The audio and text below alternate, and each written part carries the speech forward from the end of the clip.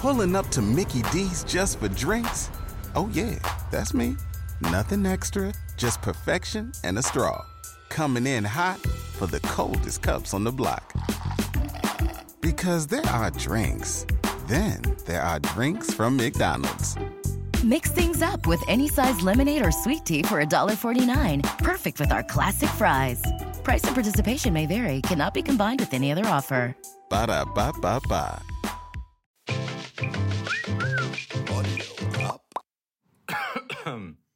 Reunion audio? You have a prepaid call. You will not be I'm Anna charged for this Dalvey, call. and this is the Anna Dalvey Show. You might recognize my name as a character in the Netflix series, but now you get to meet the real me. On this show, I will dive into the concept of rules and talk with the people who create or break them. From art, politics, fashion, tech, finance, law, and more, the Anna Dalvey Show will share honest, unfiltered conversations that will question traditional notions of what's right and wrong, all recorded in my East Village apartment in New York while on house arrest. This week, we are joined by Brontez Purnell, who's most known as a writer, especially for his recent book, 100 Boyfriends. He's a filmmaker with movies on Criterion Channel. He's been a dancer for many years, and his band Gravy Train just had their 20th anniversary reunion show. He's become a key figure in culture to the point that Interview magazine matched him up with Joan Waters. His work is vulgar yet sincere, dark while emotionally vast, anxiety-inducing and uplifting all at once. I love seeing a figure like him, someone traditionally on the outskirts of culture, getting mainstream attention. Hi, Brontez. Welcome to the show. I'm so excited to have you on. Hi, thank you. I love it.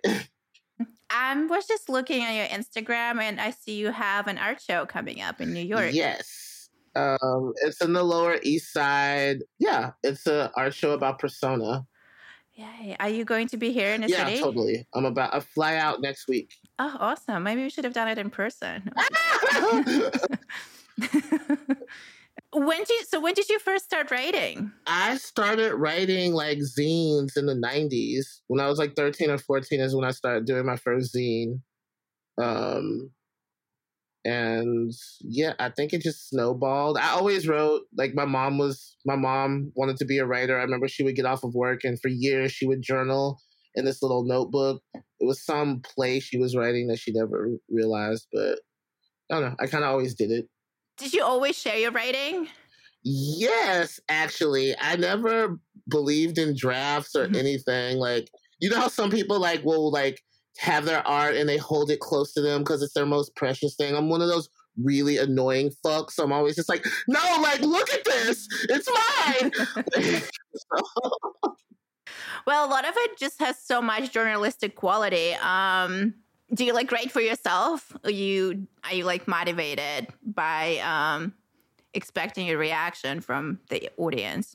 I feel like writing, I write like a theater kid. And so in my head, before I write something down, like I always have to be able to recite it like a monologue. Mm-hmm. So there probably is always this IQ of like where I'm waiting for the punchline to be or the dramatic pause.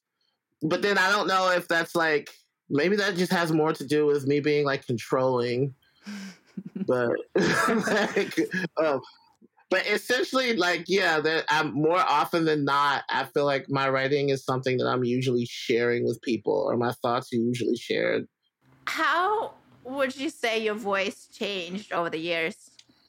I feel like when I was young, I wrote in a very fatalistic manner, but I believed at the end of it there would be hope. I don't know if I believe in hope so much anymore, but I exponentially believe that things actually will be all right. Oh, yeah? What made you lose faith and hope? What made me lose faith and hope? Well, you know, like, I think it's just you get older and so many things just do not turn out the way you thought. Or, you know, like when you're young, I feel like you're very attached to outcomes. Like you can almost feel it in your stomach, you know, if you feel like something's going wrong or something's not going the right way. But, you know, I feel like the older you get, you basically do not have control over most things, but most things like land about where they should. Right. Like think of all the times, like I always bet it against the times all of my worst fucking nightmares have totally come true in front of my face. but twice as many times, my worst anxieties never came true whatsoever. Yeah. To be balanced, I'm probably equally prepared for both. Yeah. I think. Definitely. It's like kind of about accepting what you can and cannot control and just kind of trying to focus on the things that you can control. And yeah. There's a lot of shit you cannot control. Like, it is crazy. Woo.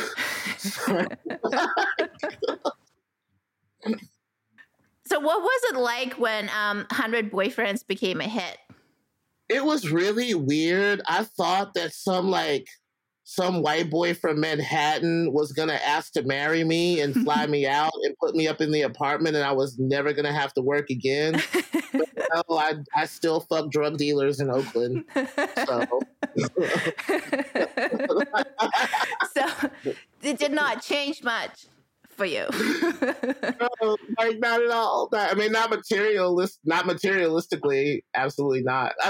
There's a lot more opportunities that come through, and I'm definitely grateful for that. But there's definitely like some very, very slight gains. But yeah, anytime you're successful, the only thing that happens is like people want you to write for them for free.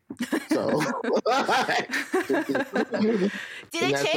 Did it change the way people like treated you, the ones who like known you for a while? Well, no, because anyone that's been very close to me has seen me write for like 20 years. And so, I'm sure they were finally happy to see me like land something in a very new way. No. But the voice has stayed, pretty much the same. And plus, like you have brothers and sisters, right? And do you have brothers and sisters? I have a little brother. Yeah. But he's much younger. Okay. Well, I think in like close sibling situations, it's like being in the art scene is like having siblings. You're always the age you met to those people. Yeah. Like, no matter how, I could win a Pulitzer. There's plenty of friends of mine that'll just be like, oh, that's Brontez that used to sleep on my couch when he couldn't pay his rent time. And let's check up on him and see if he's eating, like... It's weird with families. You never change. And, I stick, even no matter how successful you get, you pretty much, I believe that you have to leave the party with who you came with, Yeah. So I tend to stick close to my family group or the people that knew me when there was nothing going on, because if anything bad happens, that's who's going to help. And I don't know, it's not very turbulent there. It's like very modular, the way I operate within my family dynamics. Definitely, yeah. And you have a pretty big family, right? It is fucking crazy. Yes, there's so many of those fucking people. Like, are they all based in California? Are they close to you? Like geographically? No. I grew up in Alabama, so all my family's in Alabama. Actually, my grandfather died the week before last, so I went back to Alabama for like the first time in like 4 years, and was at his funeral. And it was the funnest funeral I've ever been to. Like, I never saw a funeral that was actually about a celebration about life. And he was old as fuck. Like, that dude was old. I think, more funerals should be about a celebration of life, because it's not a surprise that we all are going to die. So, well, some people, right? Because it's like, I feel like in like artist communities like ours, like when our friends die, it's like an overdose or like poverty. It's always unexpected. Yeah. It's very rare that I've been to a funeral where someone just died of old age. Like, so like everyone was kind of like, oh yeah, cool, awesome. Like, it's just like he had like 10 kids. He had 16 brothers and sisters, like 40 something grandkids. And I was like, oh, I grew up like in an African compound or something. Like, this is nuts. But So how did you end up in Oakland? Okay, so it's a kind of a long story. My grandmother's brother was a blues musician, and he came out here in the 60s. And so he ran a blues club. Actually, the club is up the street. My band plays there now. Mm-hmm. But he would come back to the Bay, and he had this white hippie girlfriend. And out of his like 30-something nieces and nephews, I was the only one that could play guitar, because his father, my grandmother's father, was also a blues musician. Mm-hmm. And so there's just a big music scene out here, way bigger than it was now, but it was big out here 20 years ago. And you lived there your whole life? I lived in Alabama, when I was, No, I mean, since you moved, sorry. Yeah. Not your California 20 years. I moved here when I was 19 years old. I like got in a van and just moved here. I'd never even visited, but I came here to play music, and I knew that my uncle was out here. My grandma's brother was out here, so it started that way, and then I just stayed. Oh, that's nice. You ever thinking about moving anywhere else? I sometimes really think I like would want to move to New York, but then I always feel like I should have done that when I was in my 20s, because now I just feel like I don't want to be like some washed up bottom moving to New York. Not that the other washed up bottoms don't and have a great time doing it, but I live in California, and it's like, I don't know, I like produce and just like space and like Pacific ocean air. I spent some time in San Francisco and I really liked it. It's a great city. Not so much in Oakland, but San Francisco is great. It's really beautiful. Like, it's really beautiful. I literally stare at beauty all day. And so,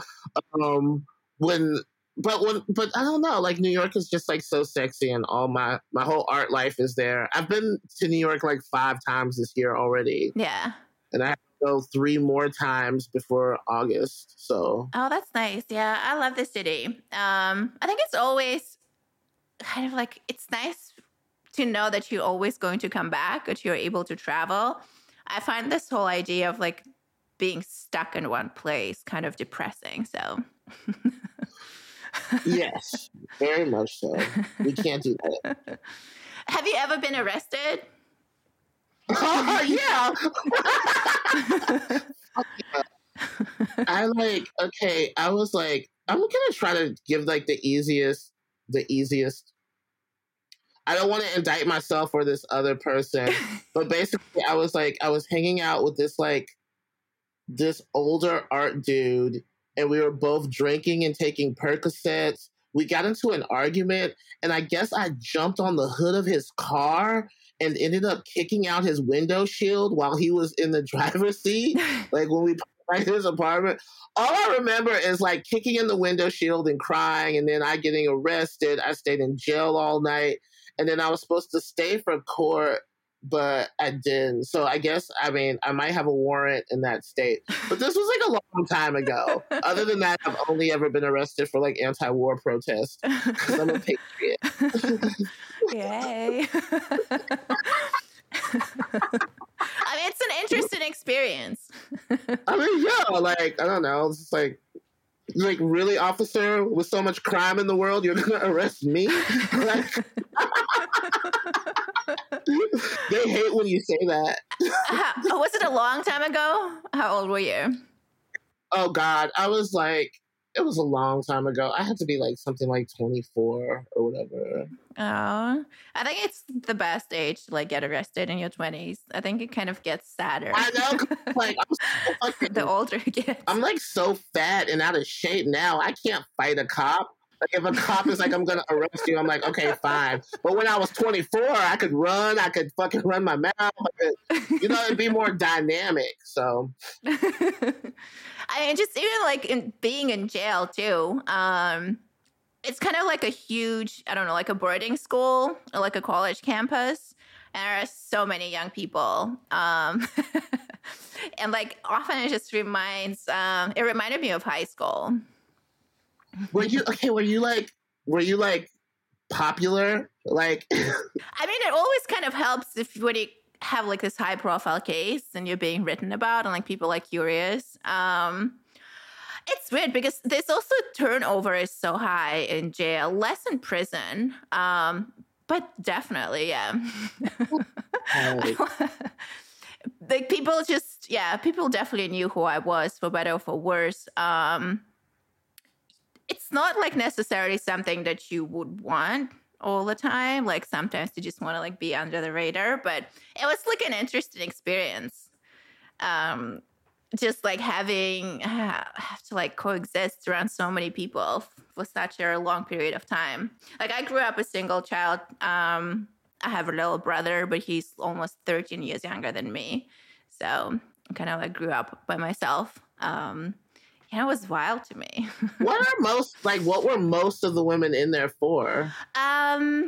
Oh, you just get to go to jail, prison for anything. That was right before, when I was at Rikers, that was right before Alvin Bragg passed this law where you don't get bail for nonviolent crimes. So a lot of people had bail back in the day. Not anymore. Now, if you committed like a nonviolent offense, they just let you go. In jail and prison are kind of like two widely different concepts, because in jail you are not convicted of anything and they just hold you until your next court date because you're either flight risk or you could not afford your bail. And in prison you are convicted and they can make you do stuff. And I guess when I ended up at Rikers, this is the first time I kind of felt like old. I was 26. Because they're like, you're with like 18, 19-year-old girls who like treat it like it's a sleepover. Oh my God. Was there anything about it that was like fun? Oh my God. I'm so sorry. That's like such an offensive question, actually. Like, obviously, like the industrial complex, like so. No. I've been asked worse. Don't worry about it. I mean, the funny thing is, it's just people. So, like a lot of people are having a lot of fun there. And they're like laughing and making jokes and making fun of each other. That's kind of the wild thing about whatever jail and prison.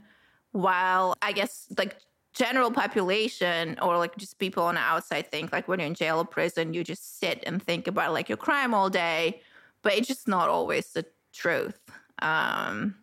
It's so crazy what a person can get used to, and especially people who are serving like long periods of time, they just create their whole little life in there. They have like girlfriends. They just like kind of plan their lives around like cooking, getting packages, just, like doing something. Yeah. So in prison, you have like hot plates and you can get packages with food. You can get commissary. Did you say cocaine?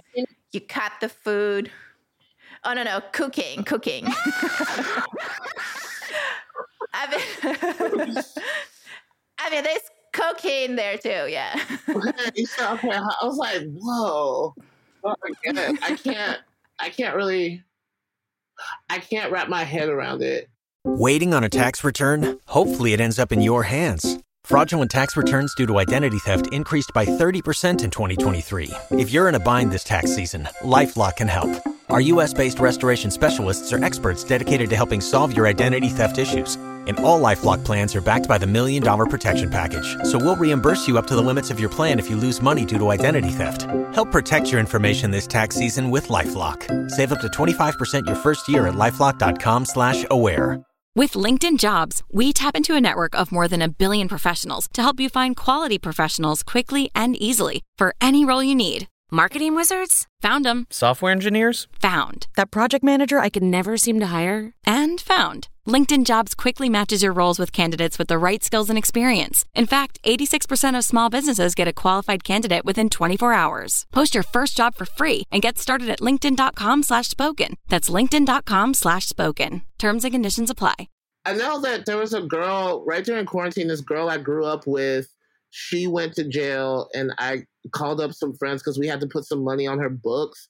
I didn't know you had to buy everything. Yeah. Like they were like, she had to buy like toilet paper, shoes, this, that, the other. Oh, yeah. It's like a huge money-making machine. They provide you like basic necessities. Everything else you just have to buy. And if you don't have somebody who like will put money on your books, you just don't have it. Yeah. It's crazy. And the same for the phone calls, the same for everything. And it's the families of the incarcerated people that get punished. Oh, man.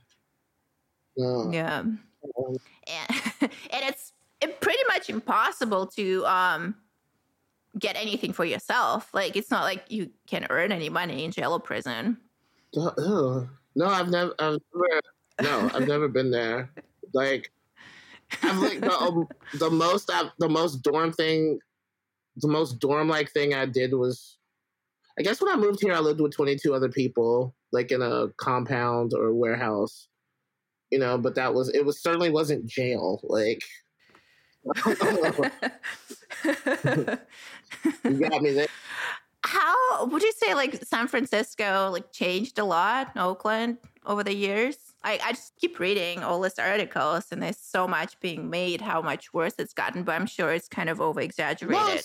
Well, we were a bunch of tier 2 gentrifiers 20 years ago too. Like, I don't know, like it's always been like a weird transient place, certainly. Mm-hmm. But personally, what I think is the main difference is like, I feel like started 2000s when I got here at the end of .com, it still felt like this international hub. I would meet kids from all over Europe were coming here. I would meet like kids from Berlin, weird London kids from Spain, even like New Yorkers. And everyone thought that there was going to be like this art hub here, or like, it was just sort of going to be like New York, where there'd be access to industry. But the access to industry was just never here. We were always painting it that way, but it was never here. Cut to today, I feel like who you meet, it was once like an international hub, but who you meet now is just like, a bunch of kids who moved from the Central Valley and their trajectory is they want to be on Drag Race one day. Like, that's their big dream. And to be quite honest, I think that's just as valid as all of us who thought we were going to be art stars. Without any plan or infrastructure. But it has definitely changed, like, kind of like the mood and timbre of it. But I think things should change, too. Oh, definitely. Did you notice, like, the whole tech industry and tech people, is it as bad as everyone says it is? I mean, I guess. I don't know when it was ever that cool. I was always on such another side of it, because I was just like, I was hanging out, like, doing cocaine with white boys in punk warehouses, and I feel like we were just as much a menace on the landscape as anyone else. So I would never deeply, like, come at anyone for whatever job they do. I don't know if I really care, if I really care enough, because for everyone that always paints this place as like, oh no, it was just like a bunch of cool artists. And I was like, I don't remember all of us being artists. I remember some people doing art, and I remember like everybody else just kind of like doing drugs and hanging out, which again is valid. But just like, I don't know, sometimes like these fucking hipsters in San Francisco, right? Like, I remember when it first started happening, they wanted to paint their whole life like the fucking Trail of Tears because they had to, move to Oakland. And it was just like, girl, like... like, people were literally just like, yeah, I guess I'm gonna move to Berlin now. It's fine, like. But Oakland is cool, right? It's like kind of the same as Brooklyn and Manhattan now. Like, now Brooklyn is more expensive than... Oh, more people are definitely moving into here because this is where everyone is now. I would not compare Brooklyn to Oakland because it's just San Francisco and Manhattan having things more similar. I could totally see that. Oakland and Brooklyn are just like weird, different. Like it's just too fucking different. Fucking if Oakland were anything like Brooklyn, I'd be getting way more Puerto Rican dick. And I'm just not getting enough Puerto Rican dick to call it fucking Brooklyn, so I won't. Oh, but you mean like art-wise? Like, yeah, like, we all play in post-punk bands. I'm wearing all black right now. It's groovy. What kind of clothes are you into? Oh, I like dress like a dyke from Portland. I try not to, but it's like, it's what's happened. I've been trying to read men's fashion blogs so I can update my look. If you know any good men's fashion blogs, please send them to me. I've actually been asked to go on, God, let me see, menswear. There is one. It's actually a podcast, one of the few menswear podcasts. Ooh. Oh, gosh, I'll send it to you. I can't. Send it to me, babe. I'm deeply into it. Do you guys have, like, any cool brands that are just, like, from Oakland? That's the West Coast is, like, not a fashion place. It's, like, Oh, I will say this though. My art wife, Sophia Wang, she we started a dance company together, but she runs this thing called Microworks. Yeah. And it's like they're taking mycelium, like the mushroom material, and they're turning it into like wearable fabrics. Yeah. So yeah, so she's like doing like a mushroom fiber brand, and they're pairing with this very, very, very big fashion label, but I'm not allowed to tell you right now because I'll get in trouble. So cut my allowance. Throwing Fits. That's the, I think it's a podcast, like one of the few podcasts. Oh, that's a good name. That's a good name. I gotta write that down. I am actually thinking of doing my own merch line, so just looking for some inspiration. What's it giving? What's the theme? What's the zhuzh? Just myself. Just kind of like, I'm not trying to feed like too much into the whole like Netflix caricature of me. Just kind of trying to find kind of like the perfect balance between the old and the new, but without kind of completely ignoring the past. So I don't know. Free Anna? I don't know. I'm still on house arrest. I feel like my art show is kind of about that. It's called Anti-Alter Ego. Yeah. But it's about kind of how we write against narratives of ourselves. Yeah. That are portrayed.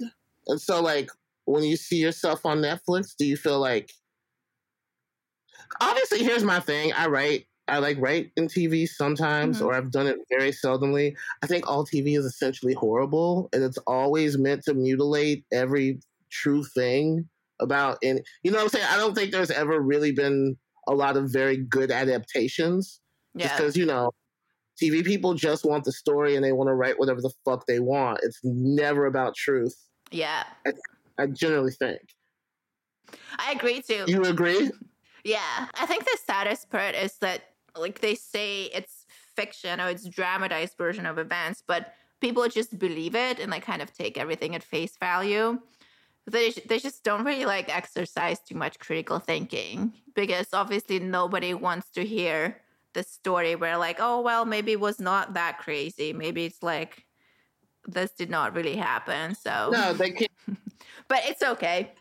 And that's the thing too, because it's like, even when you say it's like fiction, it's like, in order for people to accept the story, it essentially has to be memoir. Yeah. This is what I was thinking too. Like, my friend was saying, like, oh gosh, I feel like I say this over and over again, especially like with like, I don't know, like women or marginalized identities, gay people, Black people, whatever. Whenever we speak about our story, like, in order for people to accept it or it to be authentic, it has to be completely memoir.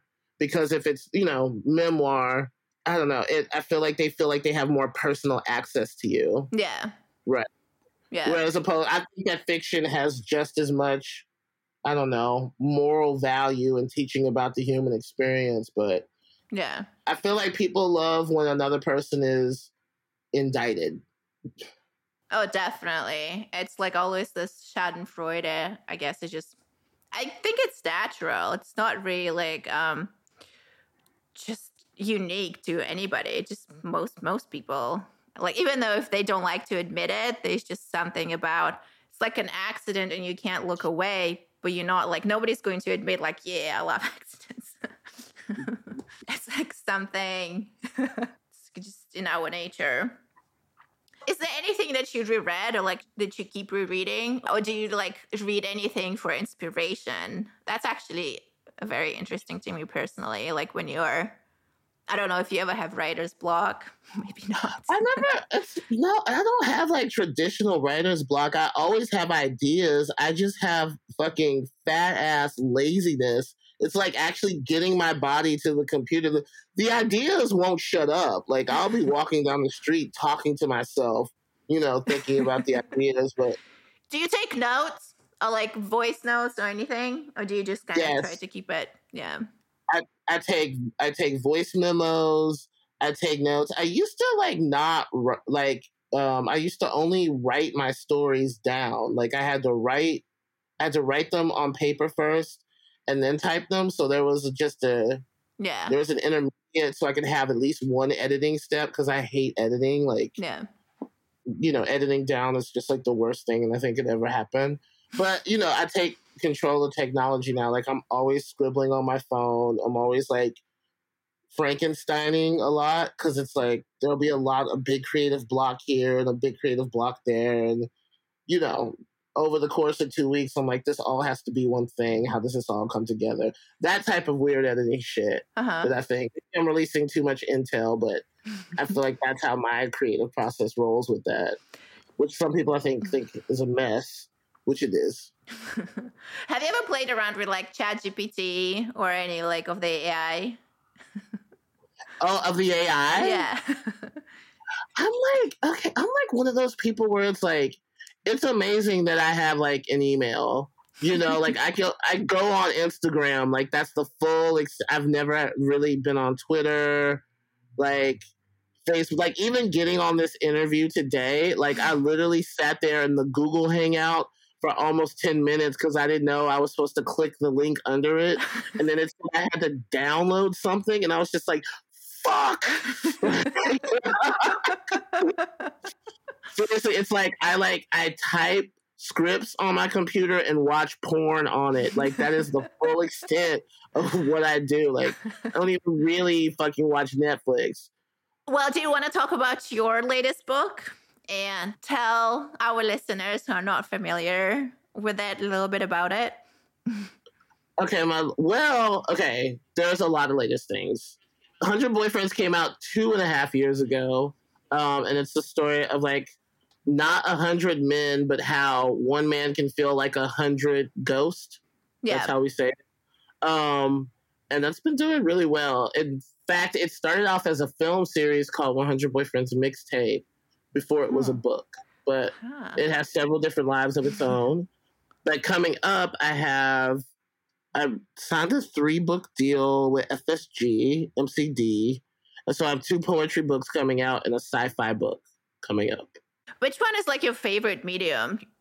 Right now, I would have to say probably playing music because it's the thing that I get to do the least. And what I noticed, I've spent a lot of years talking shit about playing music, but it's the least amount of people that have to hold my hand. Like, I feel like if I write something now, it has to go through like 10 different steps and a long chunk of time before it's out in the world. Yeah. Whereas, like, I don't know, music is, it's way more immediate and you can just do your thing. And I'm needing some immediate gratification right now. Huh.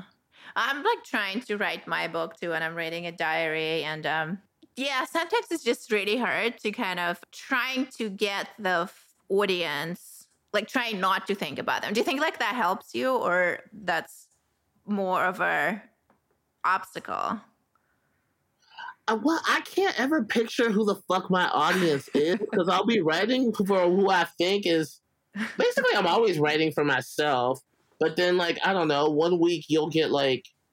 There'll be 10 people being like, I love that book. And they're all just, like, white women in their 40s who are just, like... like, I don't know. I'm just like, what did you like about the book? And they're just like, men ain't shit, blah, blah, blah.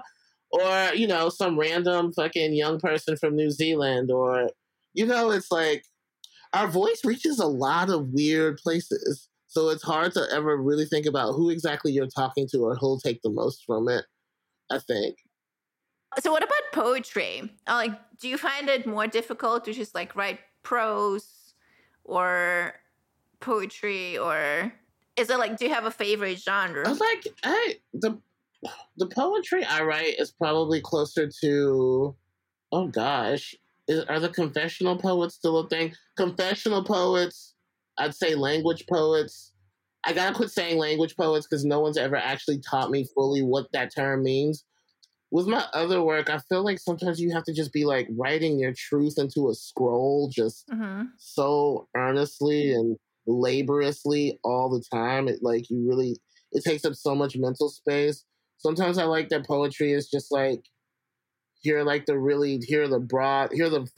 almost harder to write poetry, I think, because it's like you have to make all these broader points like connect in this really intense way. Yeah. But I think it's good to just build another synapse sometimes, because I don't think anyone should write too much of one thing at all. Like, can you imagine only TV writing the rest of your life? Wouldn't you like kill yourself? It's like, but if you can mix that with like some poetry and some other shit here and there, you have a well-balanced thing. So I wish I could write poetry. I don't think I don't have it in me. Well, not with that attitude. Maybe I should try. Yeah. I think a lot of people would buy your poetry book, actually.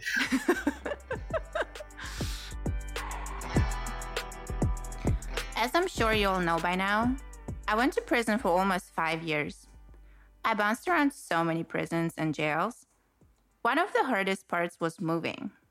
Having to get a new routine every several months after every move was taxing mentally. Routine is important. And making a routine of talking with other people about what you're struggling with is some of the best medicine. These last few years have been unprecedented for everyone. You've been on your formal lockdown. I've been on mine. We've all had our mental health challenged more than ever. Getting help is so important. It's not easy. It's hard to find a therapist. It's expensive. It's weird and uncomfortable. Cerebral makes it really easy and affordable. Cerebral is a 100% online mental health service that offers therapy and medication management for anxiety, depression, insomnia, stress, burnout, and more. It's all online. You do a brief questionnaire and they match you with a therapist. If one doesn't work, you get another one. It's one of the few services that provides medication management online through a licensed provider if clinically indicated. It's also really affordable. It's about 1/3 the price of traditional therapy. Our listeners will receive an exclusive 50% off the first month of therapy by going to Cerebral.com/Delvey. That's Cerebral.com/Delvey for 50% off your first month of therapy. For quality mental health care that's accessible and affordable, join Cerebral today.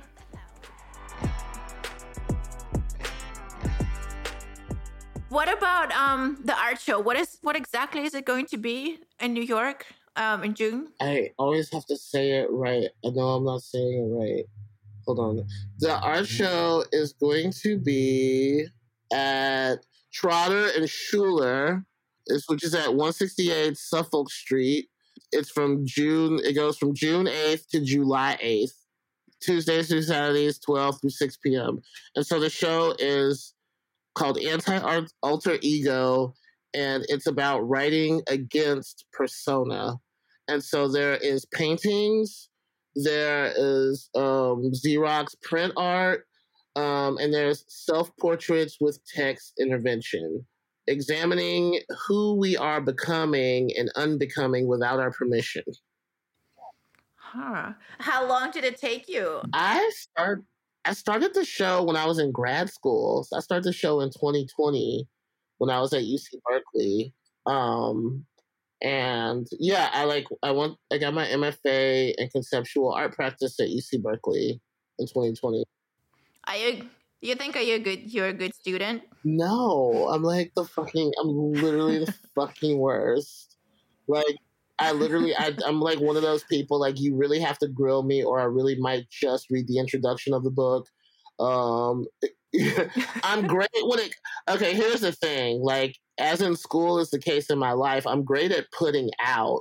Like, the teachers love me because, like, my output is, like, there. I don't half-ass that a lot.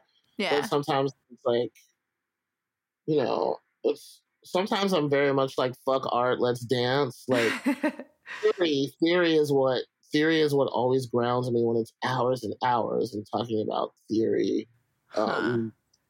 That's depressing. But actually, to be honest with you, I kind of miss the school setting right now. And so at the end of the year, I think I'm going to apply for a PhD program somewhere so I can go somewhere. Oh, really? And you did it in person, right? Yeah. How did you meet anybody interesting? Oh, they were all really cool. Like, it was like, because in my program too, there was this guy like in his late 50s that was just like coming back to school. He had been a painter all his life, and he just came back to school just to, I don't know, learn some new language and be in converse with other artists. And, you know, that's the type of shit that's cool. Or like there were also people in the program who had like never made art before. They were just like Yeah. experimenting and trying something out, which I also thought was really cool. And I don't know, I feel like in a lot of ways that program probably saved my life. I just hit such a wall, and I think it's good whenever people can like be in an incubator with other people and just like talk some ideas. That's really what you paid the money for. Yeah. Just to slow down time around you and give yourself permission to try some shit or be bad at some shit. And so I was happy for that. Do you think it was like inspiring? Did you like get any ideas from like other people? All the fucking time, or just because it's like sometimes when you like make art like around just your friends, like you really get stuck in these really fucking crazy echo chambers. And going into a situation where you had zero relationality to anybody, like as maddening as that can be, or the instances where you feel like you could be misunderstood or misread, certainly that's high. Mm-hmm. But also really just getting a scope of like what you look like to somebody who doesn't have your set of references. Yeah. It's like, it's very eye-opening. It's very awesome and humbling. And I don't know, it made me reapproach and redirect, which I probably should have hit that reset button years ago in some aspects, but better late than never. I've heard you were peed on in one of your movies. Oh, yeah, of course. What was that like? Well, because that movie was like made during quarantine, right? And I was okay. First of all, I don't even like getting peed on. I just did it for the camera, and it was more in conjunction with the fact that supposedly our president at the time had a video where he was getting peed on. Yeah. And I was thinking about like what is shock value anymore, and just the fact that this gnarly thing can be floating around and you'll still be president of America. Also, right as everyone was having their OnlyFans, right as everyone was just like, everyone was fucking on the internet, you know what I'm saying?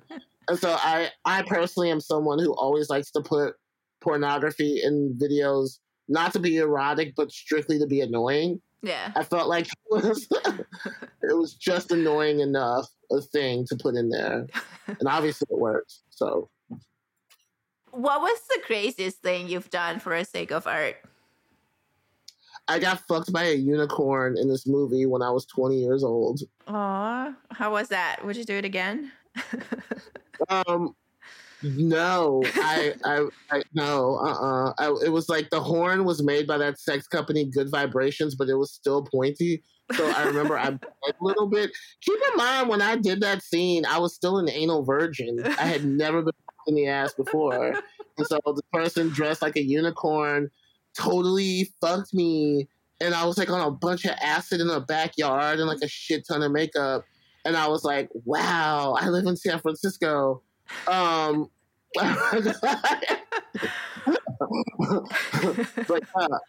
yeah.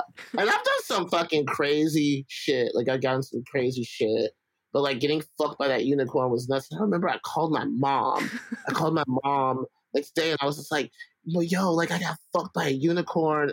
And my mom was just like, well, some people fuck children and animals. Like a unicorn is art. And I was like, oh, wow, totally.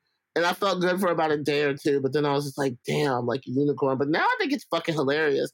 And when you think about it, Cookie Mueller got fucked by a chicken, and had a great art career afterwards. So if Cookie Mueller can get fucked by a chicken, certainly I can fuck a unicorn. Right. I mean, I don't know. Tell me if I'm wrong. No, I think you're on the right path here. There we go. Fuck it, I would totally do that again. I would do it again, but better. Well, it's never too late. Well, as of now, no, I don't think it's too late. I think I have about 5 years on the time clock. So, yeah, I know movie people. So if you can get that cooking, I'll do the unicorn part too. I'll keep you posted. Can definitely pull some strings. I love that. Do you have any tips for me on like for my art career and me being on house arrest? It feels like Oh my God, honey. you would just be brimming with ideas. I don't think you need any advice. I think you got it in the bag. What I do think you should do is an OnlyFans, but an OnlyFans where you only read your diary from jail, but only do it in like 15-second clips so people don't get too much of it. And then, at the end of the series, when you get like up to like, an hour's worth of readings from those 15 seconds clips, then fucking sell the script. I should. The real question is, who would you get to play you?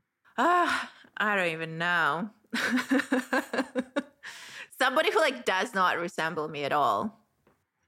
Okay, and not to like be weird or whatever. This thing I have with like there's this guy, this art guy in New York, where it's like for years I've only ever known him to have like this hokey East Coast accent, but then I learned that he was totally from Germany. Like he's like no, but like he didn't come to America until he was like 22 or 23. Like he should totally still have a German accent, but he was just hanging around these New York queens and picked up the lingo. And like we were making out in bed, and he all of a sudden slipped into this German accent so crazy and precisely to where now when I hear a German accent, I feel like people are like, all Germans are making up the accent, and they really just like talk like Californians or something. Is this true? No, I don't think so. How would you like describe my accent? It sounds like German. Really? Do I sound anything like Netflix, Julia Gardner?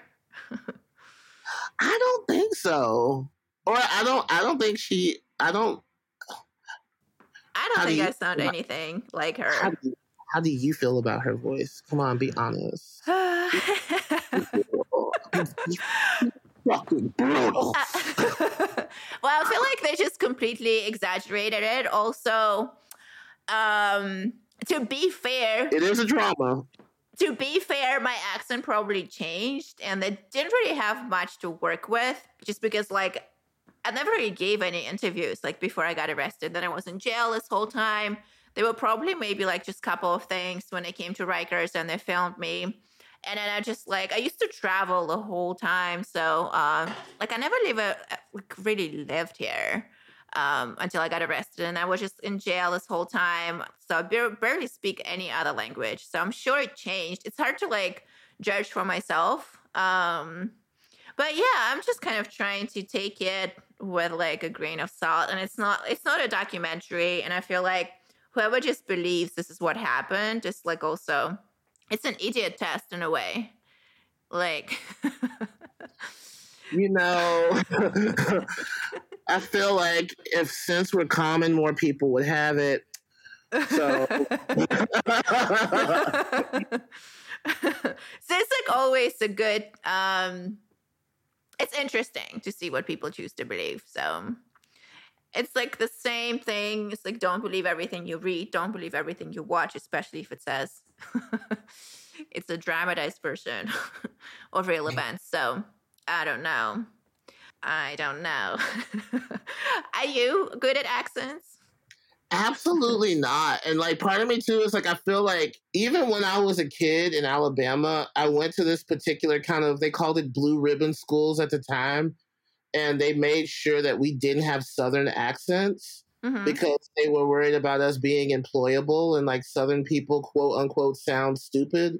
So they kind of, this was the 90s, and they really kind of, they were really adamant about us having kind of a neutral American accent. But then, of course, I moved to California when I was 20.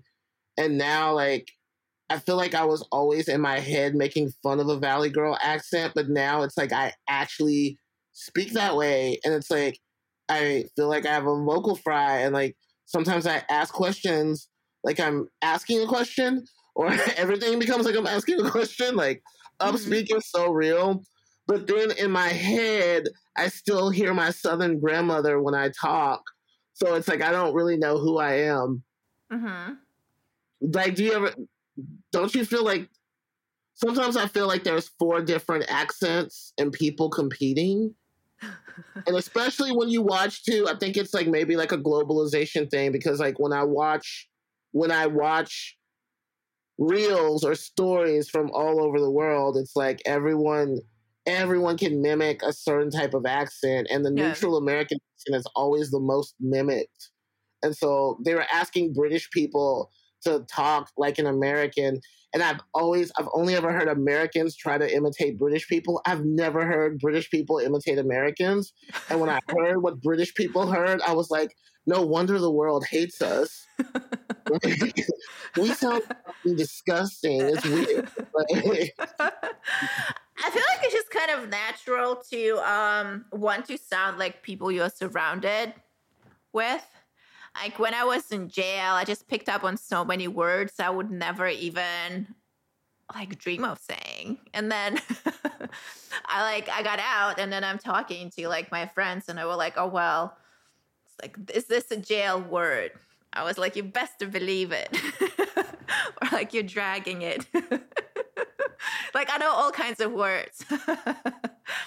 I really like you're dragging it. I never used it before I went to jail. I feel like it's just, it describes it so accurately. I think it's just such a great word. I wish more people would use it. It's like you're dragging it. It's like, exactly. Oh my God.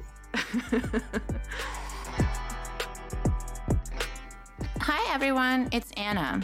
I want to talk to you for a moment about the benefits of microdosing. I'm sure some of you listening to this show are enjoying it a whole lot more because you decided to microdose. The benefits are overwhelming, especially for artists and creatives. If you don't know the term, microdosing involves taking small amounts of a psychoactive substance like THC.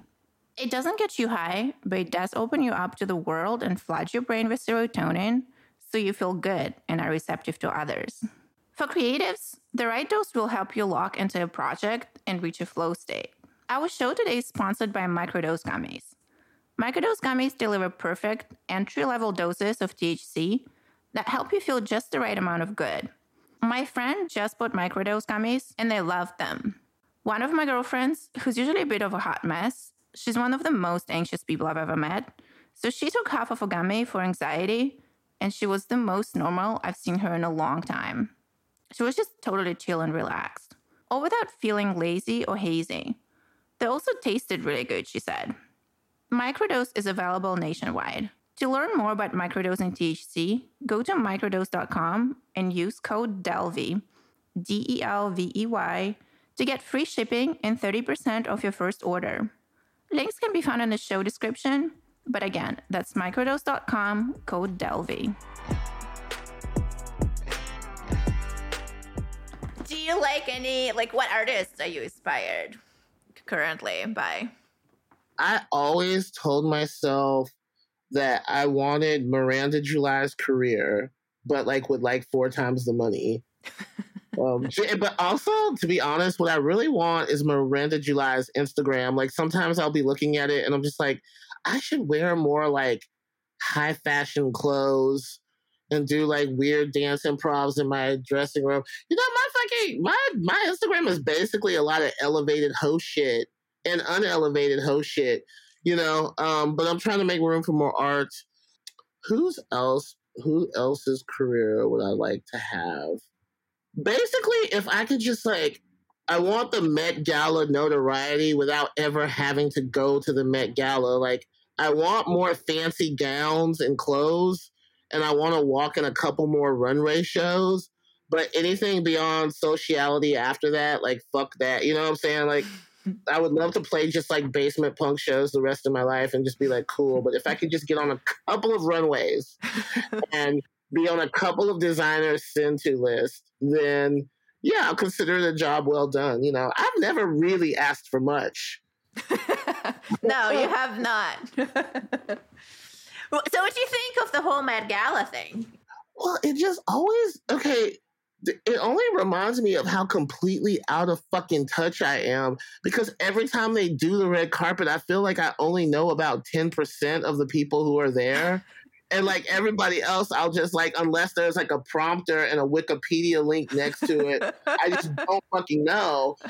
And sometimes I think I'm just like, did I just like do a bunch of drugs and now all the fucking space in my brain is like filled? Like, cause it's just like, cause I remember there was one picture, I was just like, yo, like who is this skinny white girl? And my friend was just like, yo, like Brontez, that's Liv Tyler.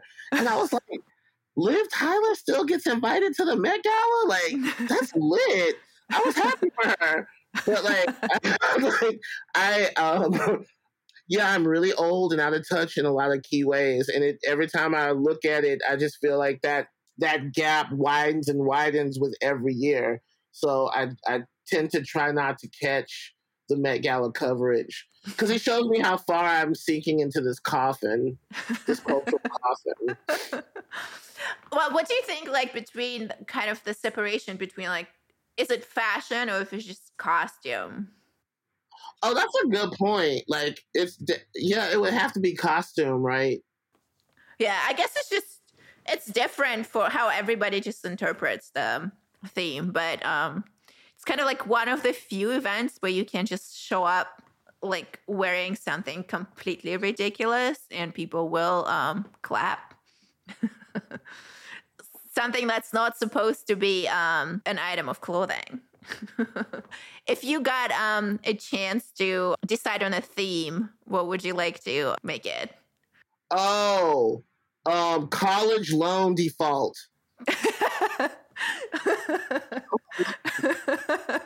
Wrap your heads around that one. That would be a very funny one. Or like GoFundMe. Like, what would people's GoFundMe outfit look like? Just like all this. They should do one called House Arrest and like what people do with like the bracelets. Yeah, maybe we should do one. I think that's cool. Who else do you think I should interview for my podcast? Who else should you interview for your podcast? I definitely think you should get like a couple of food people. The fucking who is the leader of like the National Anarchist Party? Have you tried financial doming yet? No. I'm not at that stage in my journey yet. But don't you think you'd be like good at it? I might be.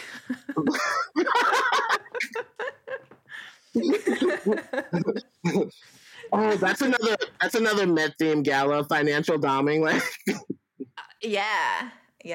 Julia Fox would love that one. Would you like to ask me anything? What's your sign? What guess? No, I'm like horrible at it, but that's something I like feel like I'm always asking people like, what's your sign and how do you feel like this has affected your choices in life? Nobody ever guesses my sign right. It's Aquarius. I don't know. Oh, because it's so muted. I don't think you come off as like that. Well, you're definitely chill. Like if I just met you on the train and we were talking, I would never guess.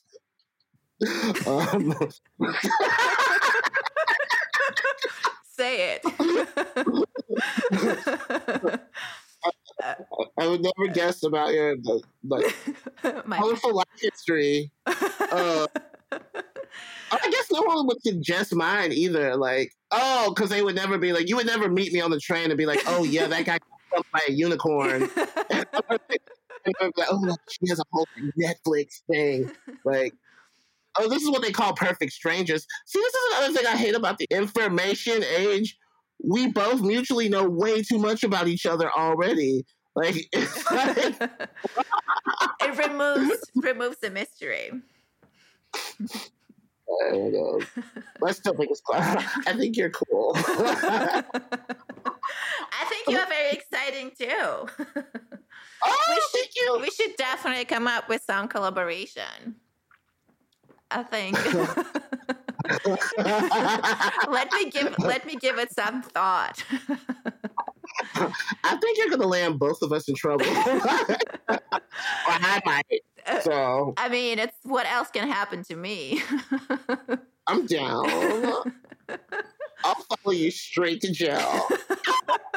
I bet you're gonna have to, like, you could have so much fun in jail. It's not the worst place on earth. For a short period of time. You don't want to stay there for too long, but if you know you're like not staying there for too long. I mean, listen, I don't know. I can see people like, adapting to wherever. It's a fun experience. Have you seen like Orange is the New Black or any of the jail shows? I never watched it. Me neither. So I went to jail like being a completely blank slate. I knew nothing. So it just surprised me. How long were you in there? I was at Rikers for 19 months. And then I was upstate in prison for like 21 months. Yeah, and I was in ICE jail for like another 18 months. So I have quite an experience. I was also briefly in jail in LA in Twin Towers because I got extradited from California to New York. So they arrested me in Malibu and they held me until New York came to pick me up. Like 3 years. This is like 3.5 years. Pretty much, yeah. A bit longer. 3 years and 4 months for like my criminal case and like 18 months for ICE. Oh my God. But I should write a guide to jails and prisons of America. But aren't you worried about there might be like some abolitionist like thought people who might I had COs who like begged me to write a Yelp review for different facilities. Oh my God. Don't do that. Tell us as a person who had sex with a unicorn. I mean, well, okay. It's weird. It's weird, but what I did won't land you in jail. Like, or will it, though? You never know. Well, it was so nice talking to you. Is there anything else you want to talk or address? And please let us know, where can we follow you? The best way to follow me is on Instagram, Brontez Purnell. And no, I think that's really cool. And I'm glad you took time out to talk to me. This was rad. Thank you so much for taking your time. And I'd love to come up with some idea for us to collaborate sometime very soon. I think people would love it. Let's fucking party. Of course. Have a good night. Bye. You too, my love. Bye. I'm on house arrest, so I would have really loved it if Brontez were here in person instead of talking to him on my computer. I think we would have a really fun time together. Maybe I'll get him back here for round 2 sometime soon. What the hell? The Anna Delvey Show is a reunion audio and audio app production. The show is produced by Sean Glass, sound supervised and co-produced by John Eckhouse. And it makes you say, hey!